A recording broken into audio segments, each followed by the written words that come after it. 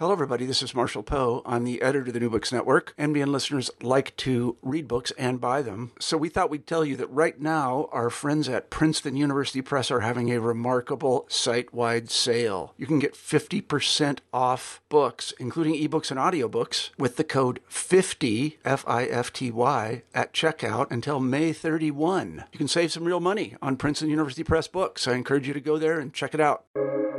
Welcome to the New Books Network. Hello, and welcome back to New Books in German Studies. I'm your host, Leah Greenberg.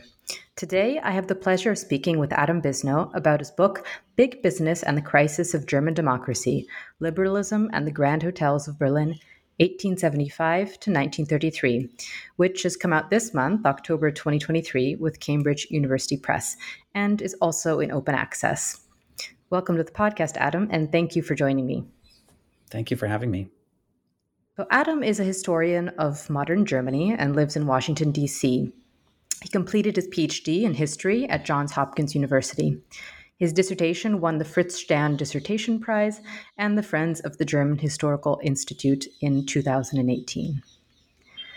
So before we get into our book today, which looks at the history of German liberalism through the industry of grand hotels in the capital city, and traces the relationship between business, politics, and social relations, Adam Bisno is a historian of modern Germany and lives in Washington, D.C., and completed his PhD in history at Johns Hopkins University. His dissertation won the Fritz Stern Dissertation Prize from the Friends of the German Historical Institute in 2018. Our book today, Big Business and the Crisis of German Democracy, looks at the history of German liberalism through the industry of grand hotels in the capital city, tracing the relationship between business, politics, and social relations. But before we explore the book a bit more and Adam's research, I'd first like to ask our guest, can you tell us a bit about yourself? What brought you to the field of German history and perhaps to business and political history more generally? What brought me to the field of German history? I took a German history class in college, but I must have been interested before that. And I think if I were to go back, it would be a friend named Elizabeth, who's still the smartest person I know. And when we were in high school, she had already developed a really precocious interest in fin de siècle German and Austrian art, of all things. And she lived near, we both lived in the New York area, but she lived near the Neue Gallery in New York City. And she took me there. And I was so shocked by the design and art of the 1890s and early 20th century. And I had this question in my head, what was going on in Central Europe that people were painting such crazy paintings, designing such crazy things, composing such wild music? And so I read and maybe only very partially understood at that age Karl Schorsky's Fin de siècle Vienna book. And so when I got to college, I thought, I kind of want to learn this language and be able to read some of these texts in the original. So I took German and got really into it. And the rest, already regretting saying this, and the rest is history. I think not on purpose, but maybe fatefully nonetheless, my dissertation advisor ended up being one of Karl Schorsky's students. So I think I stayed true to that line, even if I veered pretty far from Viennese history. I got quickly into German history, especially the history of the imperial period, the First World War, and the Weimar period. And I decided in the end to pursue a PhD, going as far as I could go. And on the subject of hotels, I also noticed that in your acknowledgments, you'd mentioned that you had family who would run a hotel in Arkansas. Is that part of what sparked the specific interest of your dissertation project? No, but I think it inspired its direction in the end. The way I came upon hotels was not on purpose. I was at the Landesarchiv doing my year and eventually 2 years of dissertation research, and I'd gone there with a really different idea. I wanted to write a dissertation about men shopping in Berlin. When I went to find sources, though, I found that they were either hard to decipher or hard to find or totally incomplete. I was looking through police records, I was looking through magazines, and there was just no there that I could find. But an archivist tipped me off to a trove of documents, a really big collection from Aschinger's Aktiengesellschaft, Aschinger's corporation. They owned a lot of fast food chains, but also wine merchants, restaurants, some dance halls, and grand hotels in the city center. And I saw all these documents. I mean, they were a mess. Like the archivist had done an excellent job of describing each of the folders, thank God. Otherwise, I think this would have been impossible. But, they had to maintain the order, and the order was really messed up. There'd be files with like 10 pages about a transaction that never happened, some letter to the Nazi authorities from 30 years later, and a floor plan unlabeled, and completely undated. And each file kind of looked like that, just a mess. And so I started going through them, and I realized there is a story here, if not about this corporation, which is too much, about these hotels and these grand hotels, this correspondence, this evidence, these menus, all sorts of things kept cropping up, and they all looked so interesting and so weird. And had a kind of reflected a kind of everyday life and everyday detail that was missing from the documents, say, related to the fast food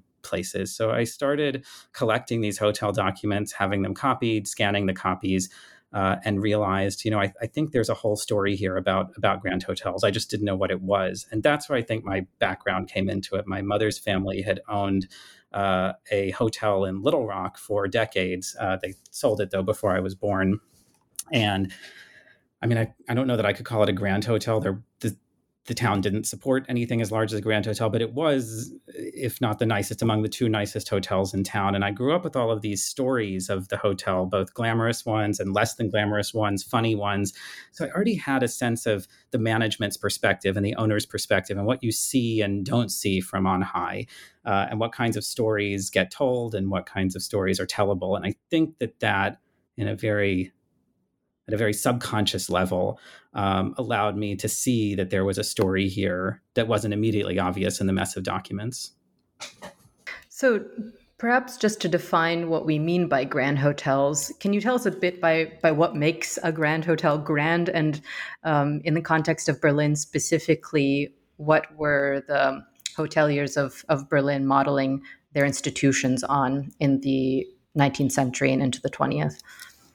Yes, the definition of a grand hotel, of course, shifts over time, and it's still shifting. So I try to be just period specific in giving I try to give a definition that works for most periods. And what that would be is a hotel that is purpose built, that delivers hospitality and gastronomy to the highest standards of the day, and that caters to a guest's every need, if not 24 hours a day, then at most hours of the day.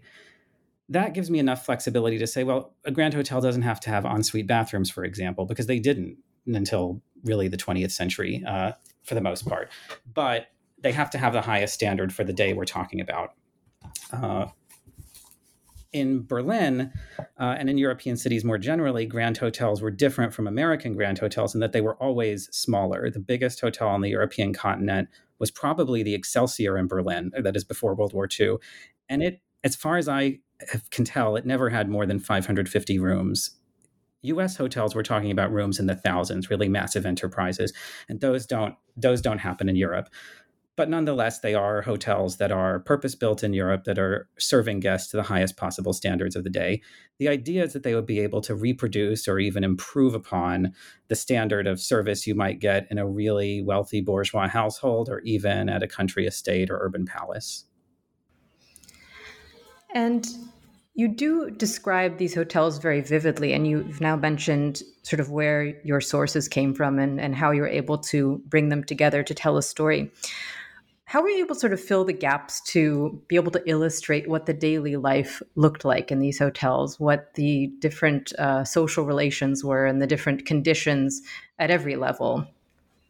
For certain periods and for certain questions, I had to get pretty creative with sources, read some of them against the grain. So look at floor plans, for example, that would have been published, let's say, in architectural digests of the day, in part as advertisements for the hotel and its greatness. And I would try to look beyond all of the details about the luxuries to see what evidence I could find of, say, ventilation systems, so that I might be able to infer or say something about the experience, the atmosphere, the literal atmosphere of working in the cellar. Or I might start measuring ceiling heights as we go up the floors to try to understand how different guests of different statuses are accommodated in different ways. At other times, I mean, there were what I would call some narrative silences in this. There were decades where there weren't enough sources in the archive. And then I supplemented those actually with U.S. newspapers. And the reason I used U.S. newspapers is not because I'm American, but because the American newspapers did something that the European newspapers didn't really do in any broad sense. They stationed reporters in grand hotels in Europe in order to report on members of American high society are coming and going at these grand hotels. And there was a huge market in the United States for reports like this. And I think it reflects in part the existence in the United States of an elite hotel dwelling population, which you never really see in large part in Europe. So they're reporting, let's say New York Times, it's mostly New York Times and Chicago Tribune. They had reporters stationed at the Adlon and at other hotels at different times, and they're reporting back on the comings and goings of these wealthy Americans. But I'm reading those against the grain. I'm less interested. In fact, I wasn't really interested in what rich Americans were doing in the grand hotels. I was interested in kind of the asides where the reporter would mention what he ate, or in later periods during World War I, labor conflicts. Or crimes that happened. And then I could chase those kinds of details in German sources to try to get confirmation. So that was another way I got around some of the narrative silences in the archive. That is indeed very creative. So that also then brings me to one of the themes in the second chapter, which is on the latent tensions that were present in Berlin hotels and in Berlin itself. So tensions among classes, between guests and staff, but also between ideas, between cosmopolitanism and nationalism. Can you tell us a bit more about how these frictions played out and how they were on display in the world of grand hotels? Before World War I, grand hotels developed as this transnational phenomenon, and ideally they wouldn't look too different from country to country. This makes sense because they're having to accommodate guests from all over the place. So they want a standard level of service as best they can achieve it. You end up with grand hotels designed, at least their interiors, mostly in the French idiom, and largely actually their exteriors in the Second Empire French idiom, and that lasts into the 20th century. So it makes these buildings kind of recognizable. A grand hotel in Vienna, in Berlin, in Paris, even in New York, they're not going to look totally different from each other. They have to be recognizable. But in certain countries at certain times, there was, of course, pressure to have these hotels have a distinctive national flair. And that is particularly the case, or particularly true, in Berlin. The design of the city had been politicized, the design of its buildings, by 1900. It meant something if you chose, say, an Italian Renaissance style versus a kind of German, what I'm calling like a German Alpine composite Baroque style, or a French Second Empire style. There was discussion in the architectural journals, but also in the regular daily press over the appropriateness of certain foreign architectural forms to Berlin's cityscape. And I see this really as one of the many ways that Berliners tried to deal with the massive transformation that their city and polity were undergoing as the German Empire formed and then assumed an increasingly prominent and troubling, for many, place on the world stage. So these hotels are not existing in a kind of political vacuum. They are accommodating foreigners in an empire that, especially after 1900, is increasingly hostile to foreigners, or at least it's being presented that way in the foreign press. So they need guests to be comfortable.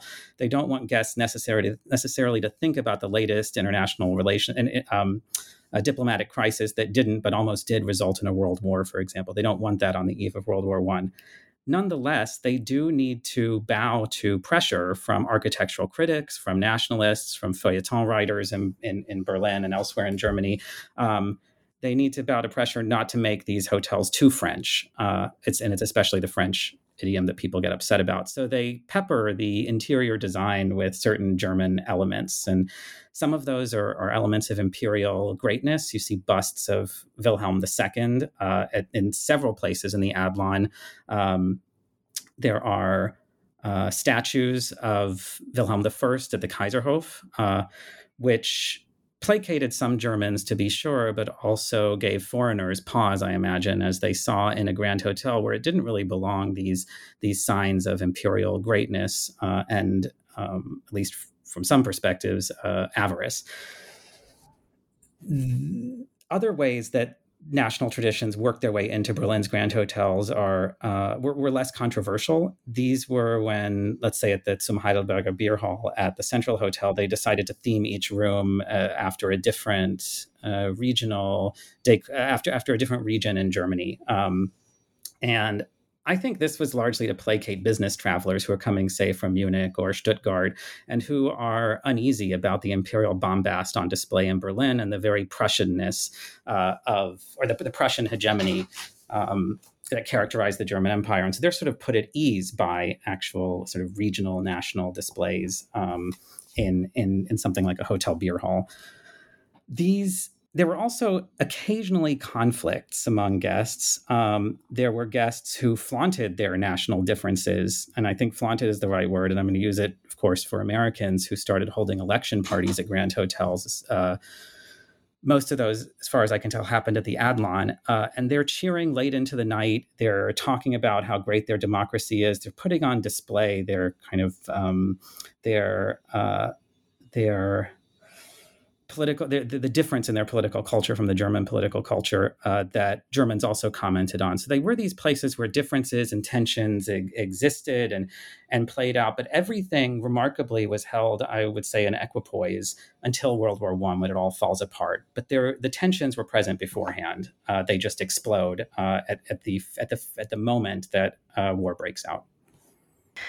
And on the subject of the war, of course, World War I greatly affected the hotel industry, but it didn't eliminate it. It didn't mean that the hotels were out of business. How did the war ultimately affect the Berlin Grand Hotel scene in the earlier years and then in the later ones? The beginning of the war in grand hotels was violent. And this is the first instance of violence that I see, of sort of outright violence I see, or political violence I see in grand hotels. And the remarkable thing, of course, not that they could know this at the time, is that it doesn't really stop. It continues down to the Nazi period. But they think this is the hoteliers think this is an aberration. And it starts with a spy fever in the first week of August, as particularly as the Russians mobilized. The papers started writing about the existence of spies throughout Germany, and especially in Berlin and in Berlin's grand hotels. And this roving population of cosmopolitans in grand hotels was not to be trusted and was now a security liability. There were also stories of couriers, money carriers, using grand hotels to kind of ferret money from from France to Russia. And so hotels became these kind of nodes in a kind of anxiety complex about a two-front war. And the result was that mobs attacked grand hotels. They roughed up guests. They beat up reporters. In certain cases, at the Adlon, for example, hotels, but also at the Kaiserhof and the Fürstenhof, staff, like maids, apprehended or suspected spies themselves. I don't have any evidence that any of these people were spies. Every time I looked into it, it was somebody who was totally innocent of spying, at least as far as we know. It really was kind of a witch hunt. So the grand hotels are suddenly vulnerable to these outside forces that are bad for business, but also really upsetting to the people involved. Then come the shortages, labor shortages, as more and more men are called up to the front, and then boys are called up to the front. Shortages of materials, of goods, of foodstuffs. They no longer have access to exotic foods, for example. Some of the finest ingredients were sourced through the British Embassy, for example, ingredients that would have gone into meals at the Adlon nearby. That's, of course, no longer available once war breaks out. So the food gets duller, life gets duller. Eventually, the coal supply becomes insecure, lights grow dimmer, signs outside are no longer illuminated. And as rationing ratchets up, the staff ends up having to enforce all of these rules. And you have a new set of conflicts that hadn't existed before, where the staff was supposed to convey to guests the bounty of all of their riches. Now the staff is standing between guests and what they want. And I, of course, started this before the COVID-19 pandemic, but it was so familiar, or it became so familiar to me, even this kind of upended relationship between service workers and customers, where suddenly you're the customer and there are rules you need to follow. And if you don't follow them, it is up to the staff, very unfortunately for them, to enforce the rules. And now we have a new set of conflicts that are informed by class, by emergency, by scarcity. What kept the Grand Hotels afloat in this period was actually a decrease in the supply of rooms. The government started buying up buildings to house the war corporations. These were the organizations established to source, for example, to source things like potatoes or clothing, and they needed office space. The war had to be administered from somewhere. And Grand Hotels, because most of them were near near the government offices, were really attractive to the governments. They started buying up Grand Hotels and converting them into office buildings, and that reduced the supply to the extent that for the duration of the war, Berlin's Grand Hotels were at full occupancy. Nonetheless, the owners started making some serious mistakes. They deferred maintenance even when they could afford it. They were lackadaisical with their books, and they ended the war actually in a pretty terrible financial situation, even though they had enjoyed full occupancy throughout. They were really expecting a kind of peacetime boom that, of course, as we know, didn't happen for the Germans because they lost the war, but it really didn't happen for anyone. Recession almost everywhere, visited almost everywhere in the wake of World War I. So they end the war really weak, but they don't actually know it. So what do you think made hotels such a site of violence and explosive behavior? Is it the sort of itinerant nature of a hotel? What do you think it is? I think that's part of it, that the populations are really unstable. So that the guests are itinerant, but also the staff is itinerant, means that it's a building of strangers. And that's by design. Like, the staff are supposed to seem interchangeable. You're supposed to be able to ask a member of staff, whoever it is, for whatever you want and not really care so much about who it is or what her name is.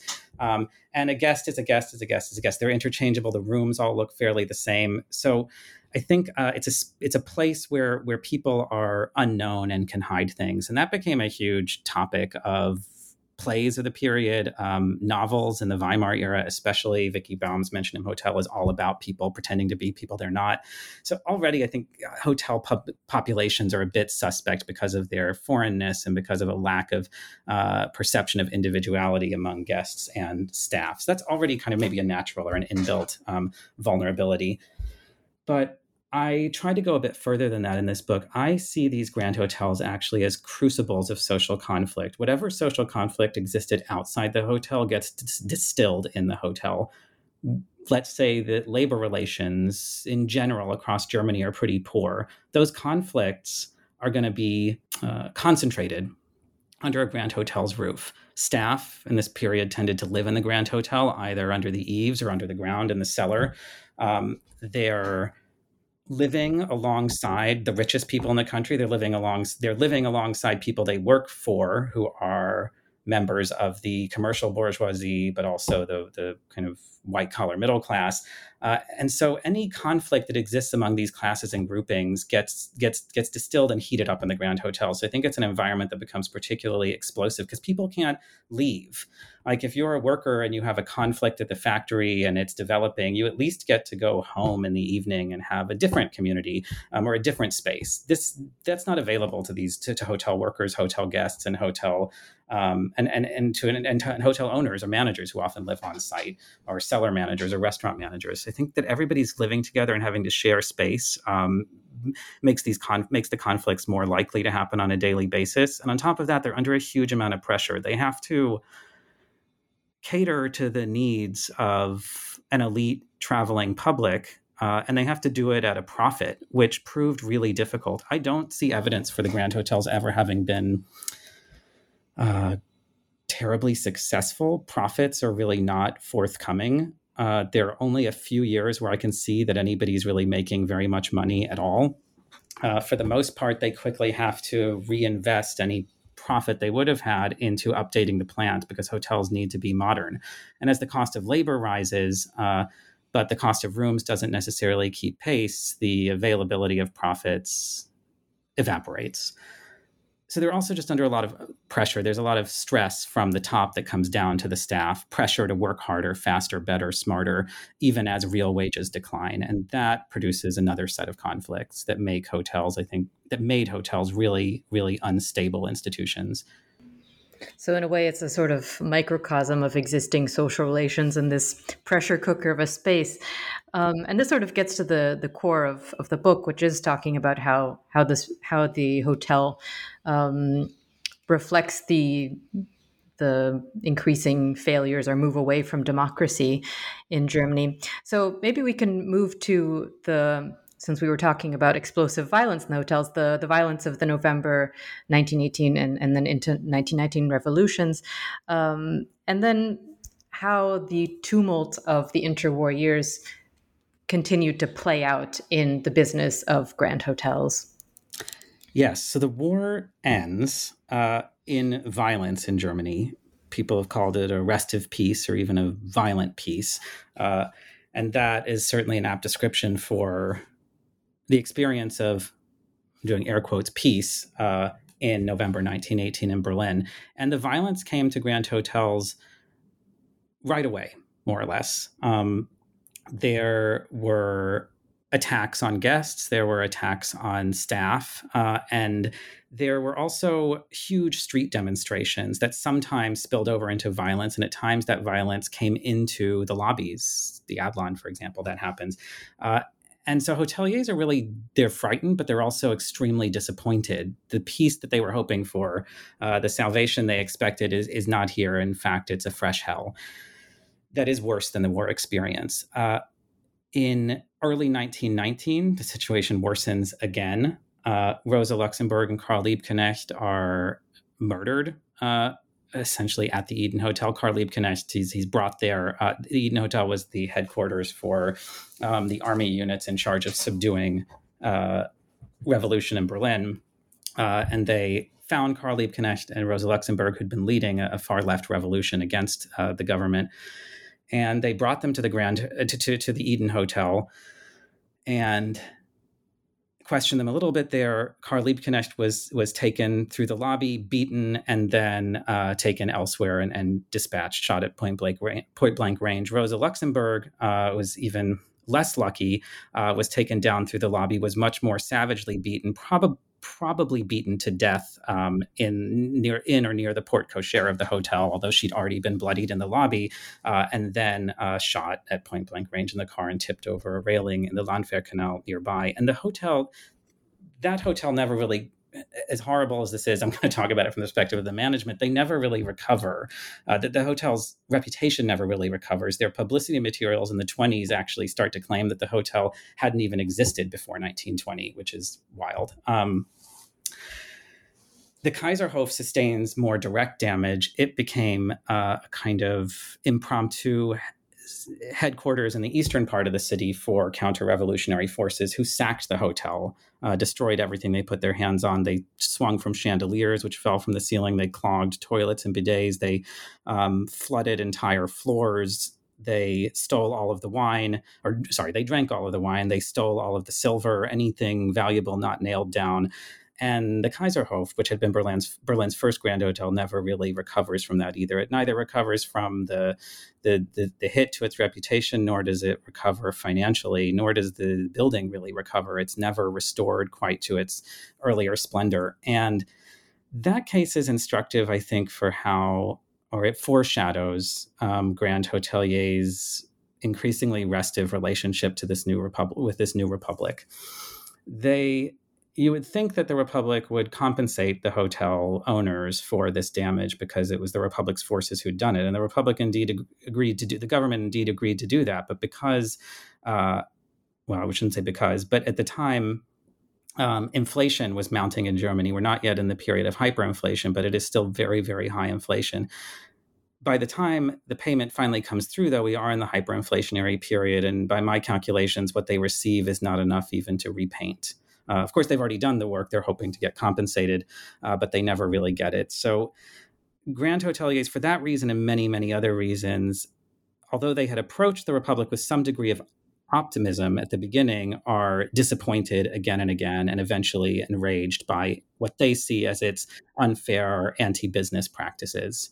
I'll say one more thing about that. What's odd about these hoteliers is that before the war, they're liberal. They're classically liberal, many of them slightly conservative, national liberal, but they believe in the free movement of goods and people. They need it in order for their businesses to thrive. They see their hotels as liberal institutions, as places where if people just follow the rules, they can enjoy the maximum level of freedom. They're hoteliers are against regulations, they're against barriers to travel, they're against barriers to entry for the most part, and yet they preside over the central irony of liberalism, which I think is distilled in the Grand Hotel form, that in order to have all of this kind of freedom of movement and association that grand hotels are famous for and that they needed, they of course had to keep a majority of the people in the building under thrall, underground or in the attics, toiling over cauldrons, polishing silver in totally toxic environments, completely trapped as workers, as wage slaves, toiling away, so that a very few upstairs could have this experience of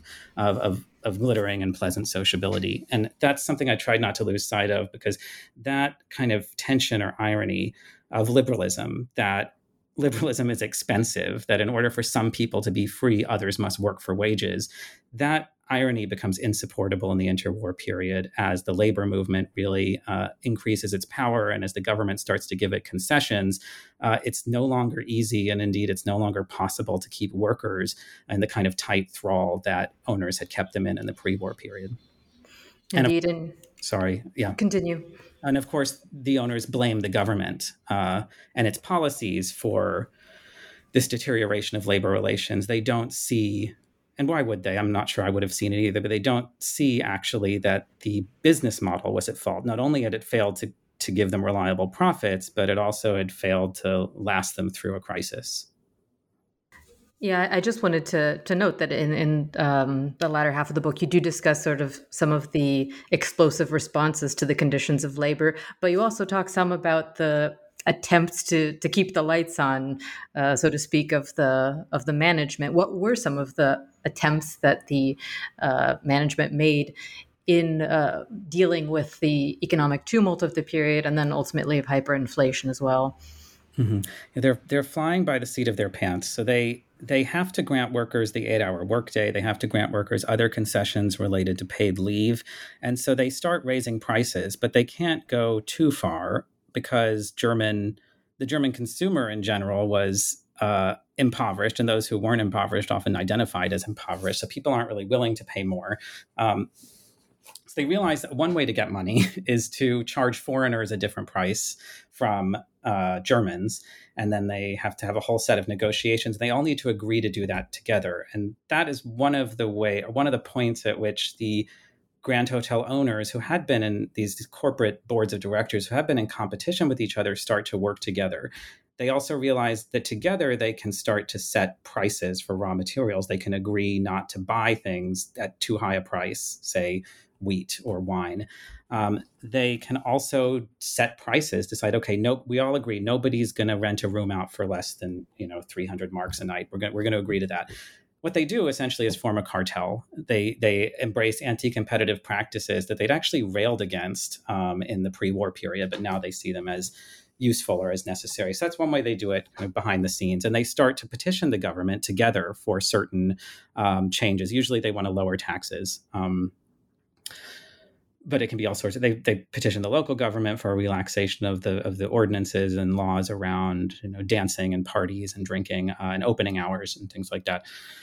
But the industry becomes less and less competitive. They also start to save money. They also start trying to rationalize. They import ideas from the United States, and a lot of them go to the United States to observe really efficient American grand hotels. They love E.M. Statler, for example, who was famous, maybe the world's most famous hotelier at the time, and had massive hotels in the United States. And there would be these breathless reports in the hotelier's kind of professional newspaper or trade publication about all the oysters that are shucked, or all the guests that are accommodated in one night, or all of the refrigerators that have been built, refrigeration rooms and bought, and that this should be brought back to Germany. But of course, there wasn't the credit in Germany to do that. There just wasn't enough credit to be able to borrow the sums of money to modernize these hotels. So the standard in Berlin, as a result of the economic dislocations of the interwar period, did drop. pretty early. And then there's the disaster of the hyperinflation, which I am emphasizing in this book a lot. I think it's actually, when it comes to, if these grand hoteliers are representative, and I'm going to say they are, of big business elites in Germany. And the reason I say they're representative is actually they weren't, I call them grand hoteliers, but really they were members of corporate boards of directors of corporations that owned hotels. And this wasn't their main gig. These were titans of industry and finance. They were also on the boards or themselves had founded massive German conglomerations. Osram, for example, producing light bulbs and filaments for light bulbs. And the head of the Deutsche Bank earlier on, the head of Dresdner Bank. These are the men who are sitting on these corporate boards of directors. And so while there are kind of day-to-day, the day-to-day opinions they would have expressed, or they did express in those bigger jobs for those bigger organizations, haven't really survived in the archives as far as I can tell. Their correspondence in the Aschinger collection does survive. And so we can see what they're thinking. And they're increasingly despairing. Even though they're liberals, almost all of them are liberals, they're seeing in this republic a threat to their business. And they won't ever look back, or they never look back at the business model and try to examine its weaknesses. Instead, they start increasingly to rail against the republic. Once the hyperinflation hits and the currency collapses and the grand hotels suffer enormously, they never really forgive the republic.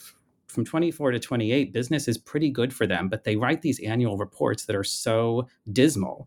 They hide from their shareholders even most of the brighter points of that period, choosing instead to rail against the government for its tax policy, for its labor policy, for all sorts of policies. They become convinced, and they try to convince others that the interests of business and the interests and the existence of democracy don't align. That the democracy, this democracy, if not all democracy, is somehow bad for business, and that some other solution needs to be presented. That means that in the Great Depression, which is an even bigger crisis than the hyperinflation for grand hoteliers, there are no words left. There's no pattern left. There's no tradition left of defending the liberalism that they had embraced in the pre-war period. They're now so opposed to this republic and so ready for other solutions that even those in the room who would be defending the republic against, say, the Nazis totally fail to do so. And this tight spot that the boards of hotels were in, this sort of desperation, I think also colors the moment that opens the book, not to bury the lead, but also the one that brings us to the fifth chapter, which is that the Hotel Kaiserhof served as a sort of informal headquarters for Hitler.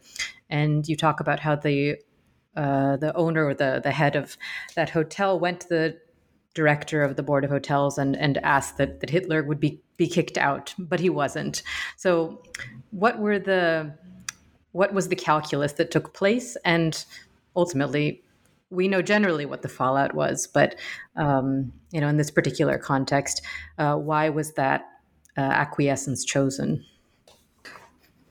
This was the craziest thing I found in the archive. And if there was a moment, indeed there was a moment, this was the moment where I realized this isn't just an article or a chapter. This is a whole book, or a whole dissertation first, and later a whole book. And it was this one document. It was a set of meeting minutes that you're referring to from a meeting that happened of the board of directors of one of the hotel corporations on September 15th, 1932, at the Bristol Hotel in a meeting room there.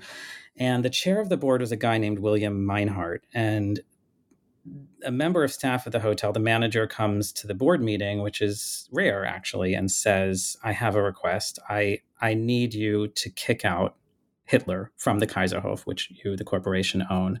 I need you to authorize me to do this. He doesn't give his reasons, or those don't make it into the minutes, but from the responses, you can kind of figure out some of what he said.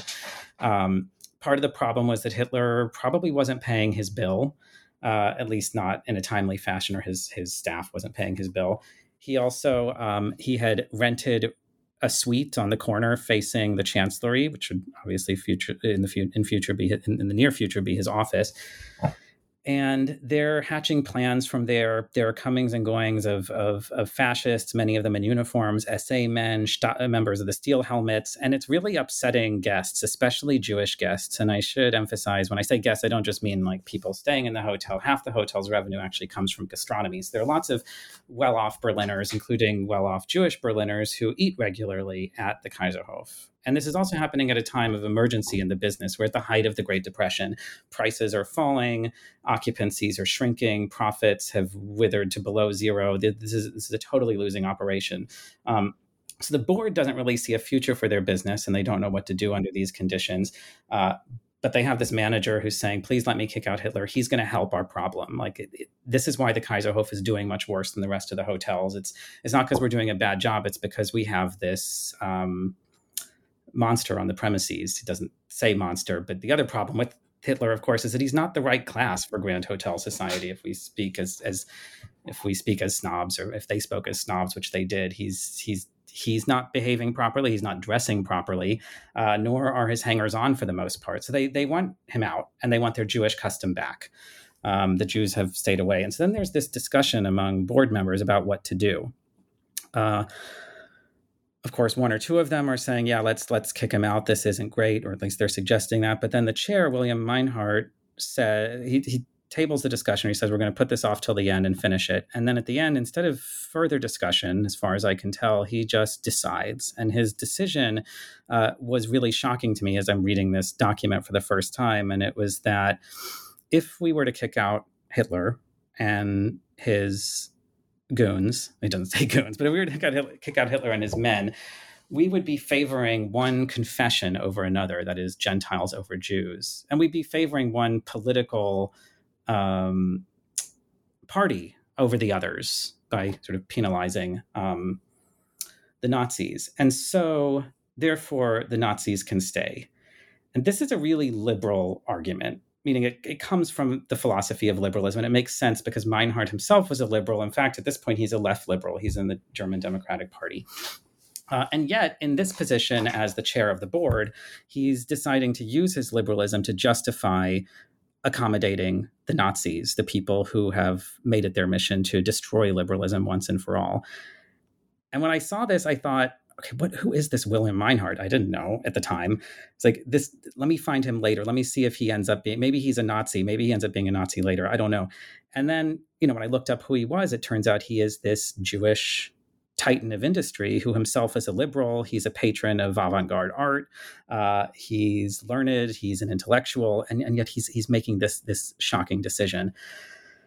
And I realized that the rest of the book was going to become an effort to answer this question. How do we get to this point? I'm using Helmut Walser-Smith's term here, to this really horrible vanishing point where we have a liberal Jewish German deciding to accommodate Hitler in what is his own house for the most part.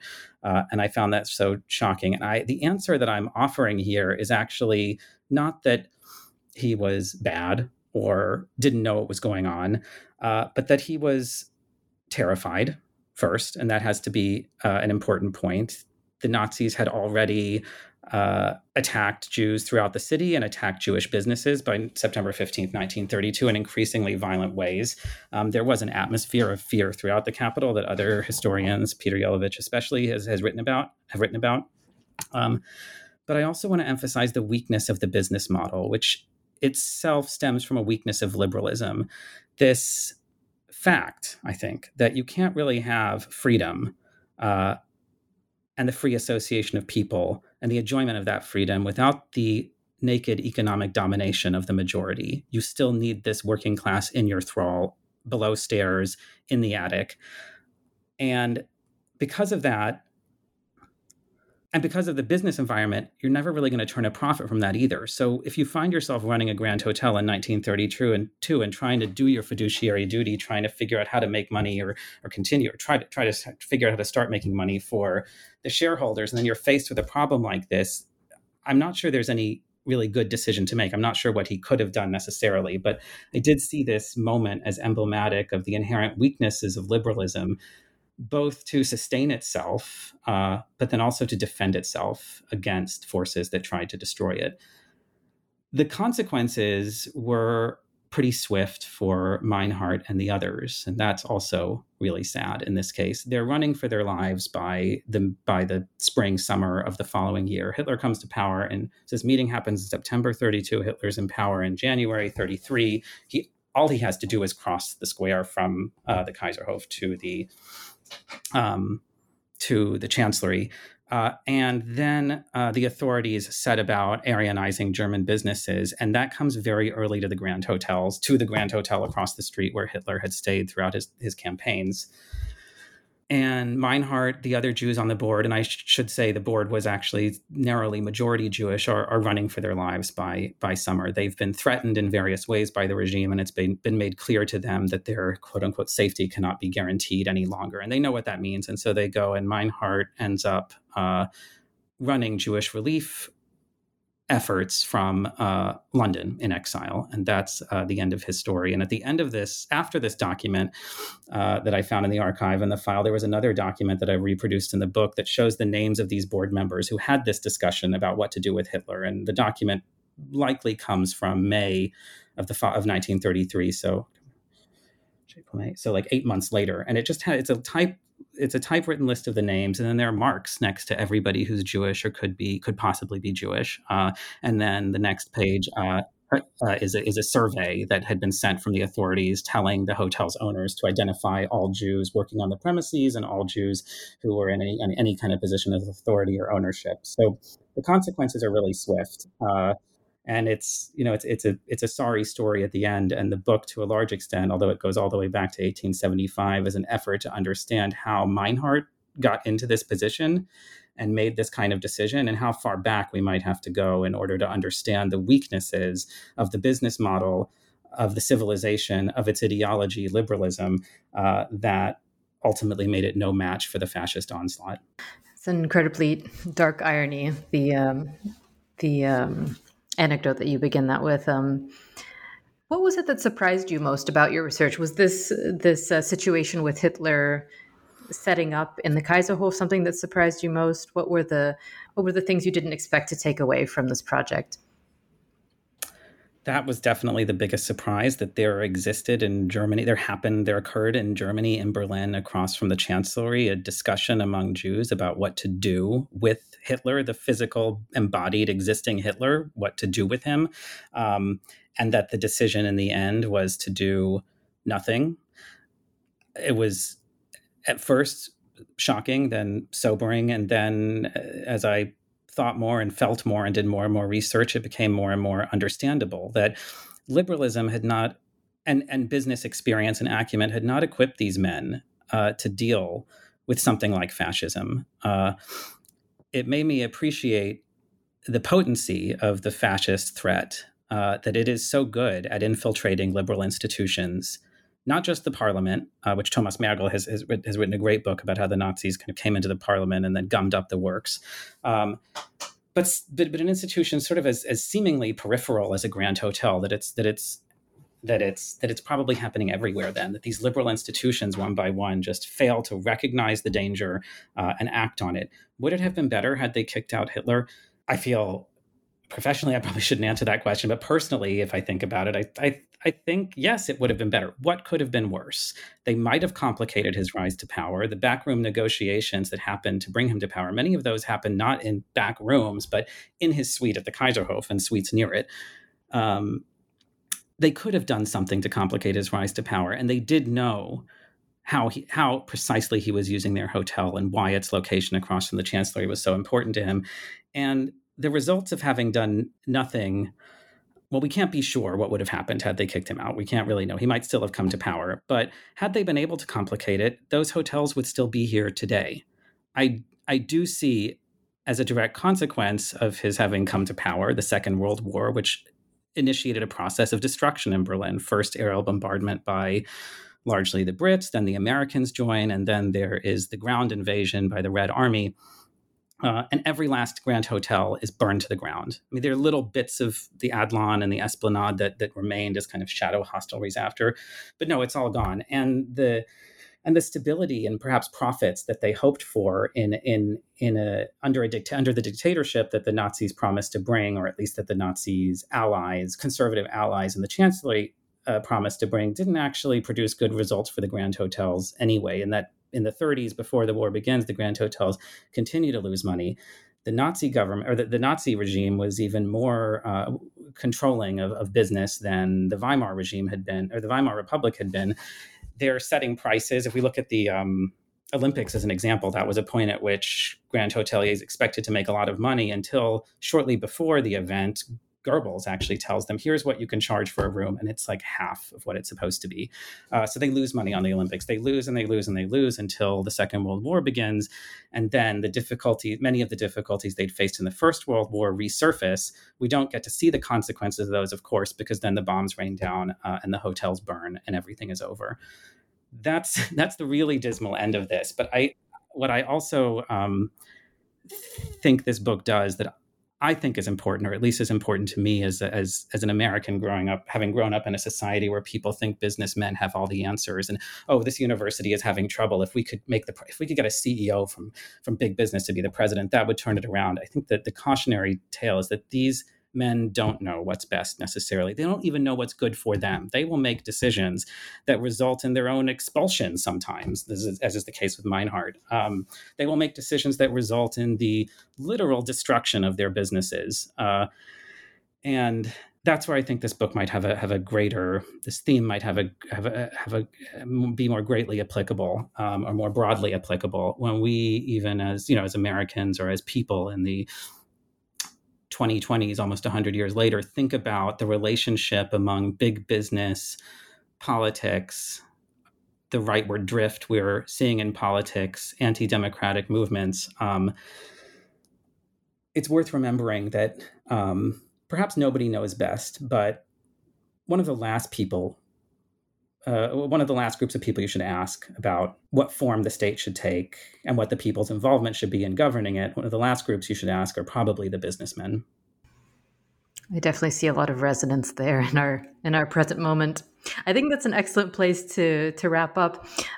Before I let you go, I want to ask, what are you working on next? What's currently piquing your interest? Well, I have two projects that are very, very early. In fact, one of them is just an idea, and that is to shift gears considerably, though not much, and go to Hamburg. I've been interested for a while in the history of Anglophilia in Hamburg, and I'm thinking about writing a book that is more episodic. So we'll have a chapter dealing with sort of intermarriage of senatorial families and British aristocracy. We might move forward then to consumer culture and exchange among department store owners and, of course, hoteliers in London and Hamburg, to then the difficulty of being in a city that had become famous for its Anglophilia or closeness to England, now having to go to war with Great Britain in the First World War.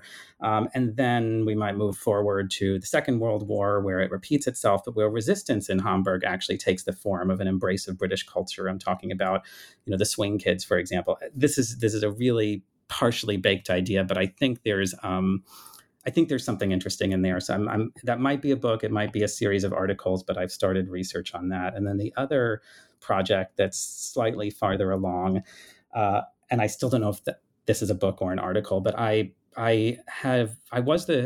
served as the historian of the U.S. Patent and Trademark Office for some years, and became interested in this bizarre turn of events where after World War I, the U.S. government paid reparations to Germans, and they called it reparations, which is bizarre, considering reparations. Everybody associated reparations with payments that would go from Germany to the Allies, not the other way around. The people they were paying were patent owners, or erstwhile patent owners, whose intellectual property, whose patents had been seized during the war as property as German property, and then the government had actually caused these patents to be sold. And so they couldn't really be recovered. And so these German patentees are actually compensated. And a question I have about this, interesting, though not necessarily terribly consequential event or series of events, is whether it could tell us something about the endurance or the depth of commitment to capitalism and private property in that era that in certain cases actually outweighed some of the heaviest international hostilities that we've seen in modernity after World War I. So that's another idea. So those are the two things I'm spinning with now. Fascinating. Well, I look forward to seeing either the books or the articles. And I want to thank you so much for taking time out of your day today to speak with me. And I really enjoyed reading your book, and I hope that our listeners have a chance to as well. I hope so too. Thank you. This has been really pleasant. Thank you for your excellent questions and the chance to talk to everybody about my book. Thank you so much.